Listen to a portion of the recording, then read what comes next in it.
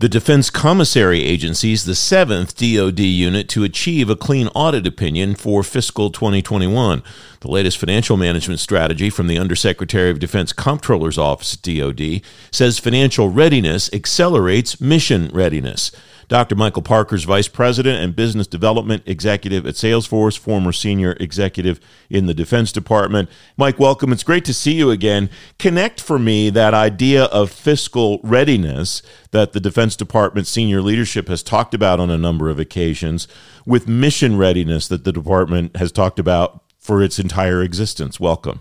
Yeah, thank you. Really appreciate that. What a great question, because it is so timely given all of the focus and the efforts from both the administration and Congress now on fiscal readiness and how that does tie to mission readiness. As you know, the DoD mission is critical to our national defense, our national security, and our continued readiness as a country. In that vein, the Defense Department is focused on improving fiscal decision-making and focusing specifically on how do you ensure the optimization of the defense budget for the warfighter. Are we delivering the greatest capability and capacity we can with the precious dollars that have been obligated to the Defense Department? DoD is making significant strides to date towards financial auditability and continues to improve fiscal readiness on a continual basis. Over my 34 years as a DoD public servant, I've personally been a part of and affected by several improvements in audit readiness and process improvement in the financial management domain specifically, which was a very rewarding experience for me, being able to ensure that every dollar spent was greater warfighter capacity for the DoD specifically. Currently, there's a major focus on transforming the auditability of financial management systems. So you think about the legacy systems environment and modernizing that with new cloud-based platform solutions that allow you to drive automation and allow you to drive an improved customer experience and transparency over the funding that DoD does execute. There's a couple things that you said there that I want to pull the string on, Mike. And one of them is you talked about the information that people have inside the department for decision making. It's funny because that's the exact conversation that we have throughout the entire federal government right now about using data for decision making that I don't hear as often as I had expected to about financial management. It strikes me that that is an area that's ripe for using data for decision making. And I wonder if it's just that I'm not hearing it, or if maybe there is unrealized potential there in the financial management area. I think it's a little bit of both. So there is a concerted, focused effort, and there has been for some time now, as realized by the financial audit, in the need to identify authoritative data and understand that authoritative data and put standards in place to enforce data reporting that has accuracy, timeliness, and quality standards associated with it, so that that data, once exposed to decision makers, is available for analytics and the use in automation with technology solutions like artificial intelligence. Data is so critical to everything we do in DoD, and financial management data is the most critical in understanding, tracing that fiscal readiness back to that mission readiness in the warfighter, ensuring that we are tracing the entire budget life cycle, and we understand from a field operation perspective that every commander is equipped with the data access and exposure they need to execute the mission. All right, another term that you used a moment ago I want to pull on is the process improvement. It strikes me that some of the cloud-based tools that you talked about and that other folks have talked to me about in the financial management area are making the Pentagon's progress, or can potentially make the Pentagon's progress on auditability and financial management success exponential. Like the first year of the audit, people kind of threw their hands up in the air and said, this is terrible, it's going to take forever, they're never going to make it in 10 years. Second year was better, but not linearly better, if that makes sense. It's not a scientific term, I apologize. And then the third year was even better, and it seems like it's going up exponentially, the level of improvement each year. Do you get what I'm getting at? I do, absolutely. And some of that really is understanding the operating environment and the processes as they exist today. Just in my own personal experience in financial management, documenting those processes and standardizing those across the military organizations is so critical to then drive automation. There's a tremendous amount of paper and manual processes that exist today still in 2022, which should be a little surprising, but it's not. There's so much law, regulation, and policy that governs how you deliver financial services today and how you manage the financial management domain that leadership is now focusing on driving policy changes and policy automation that will then enable your ability to really reimagine how financial management is delivered, how financial management processes are operating, and how that authoritative data is leveraged in that, so that solutions, specifically cloud-based technology solutions that do offer significant automation and exponential improvement towards auditability, can be leveraged.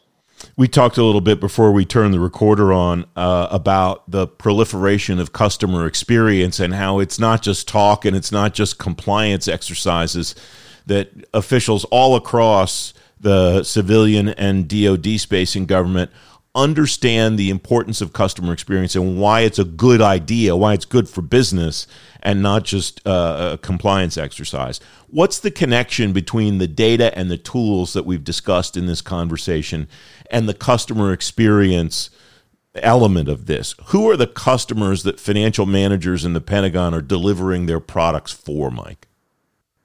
That's a really great question, and being able to tie all this together with the most important aspect of digital transformation, which is customer experience. It's clearly defining your customer and understanding that you don't just have one lens of customers. You know, you've got your specific service member or civilian personnel in DoD. They are customers from the financial services delivery model, but those subject matter experts that are operating these processes and utilizing these systems are also customers and deserve a greater customer experience to be able to deliver a better service. And senior leaders alike are all customers of this approach. And whether you're in financial management, human resource management, or logistics, they're all part of the business missionary in DoD and all ripe for transformation. But focusing on the customer experience is so important, and collecting what I call the voice of the customer, understanding what their expectations are, what satisfaction level they expect, and transforming how we engage with them in a more personalized experience like their personal lives. We should be able to leverage automation. We should be able to leverage mobile experience, transparency, and self-service. But how we leverage these systems should be simple and intuitive.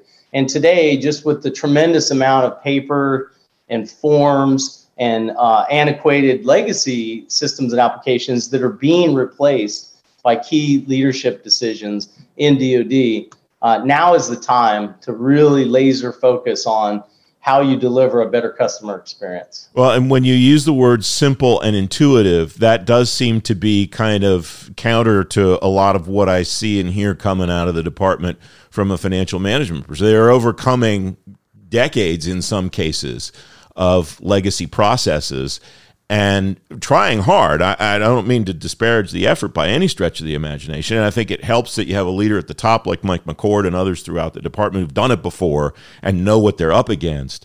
But the simple and intuitive piece of this seems to be one of the biggest rocks for them to climb. Is that fair to say, do you think?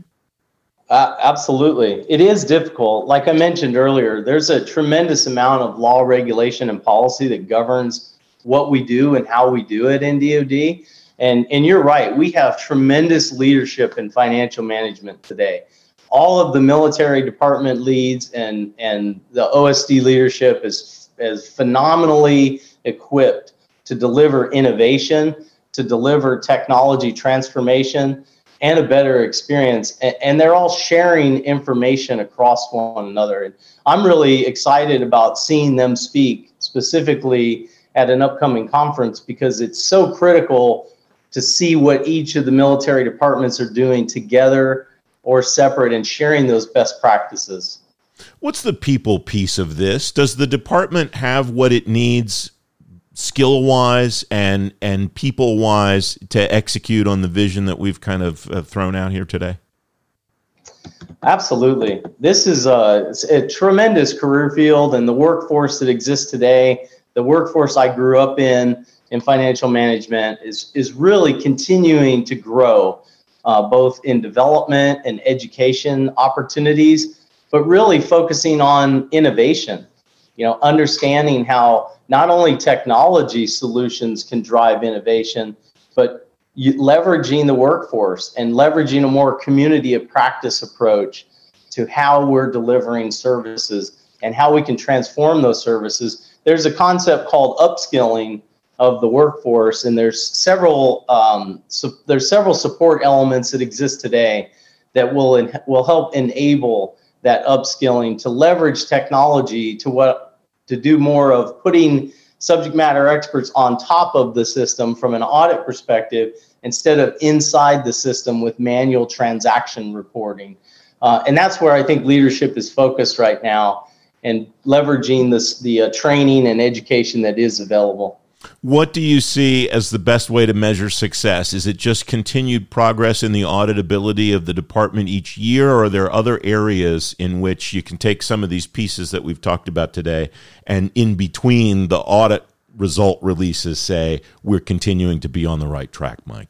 Yeah, I think there's several areas you can measure that. One is collect that customer experience. Have you improved the customer experience? Are they more satisfied with that experience day after day, month after month?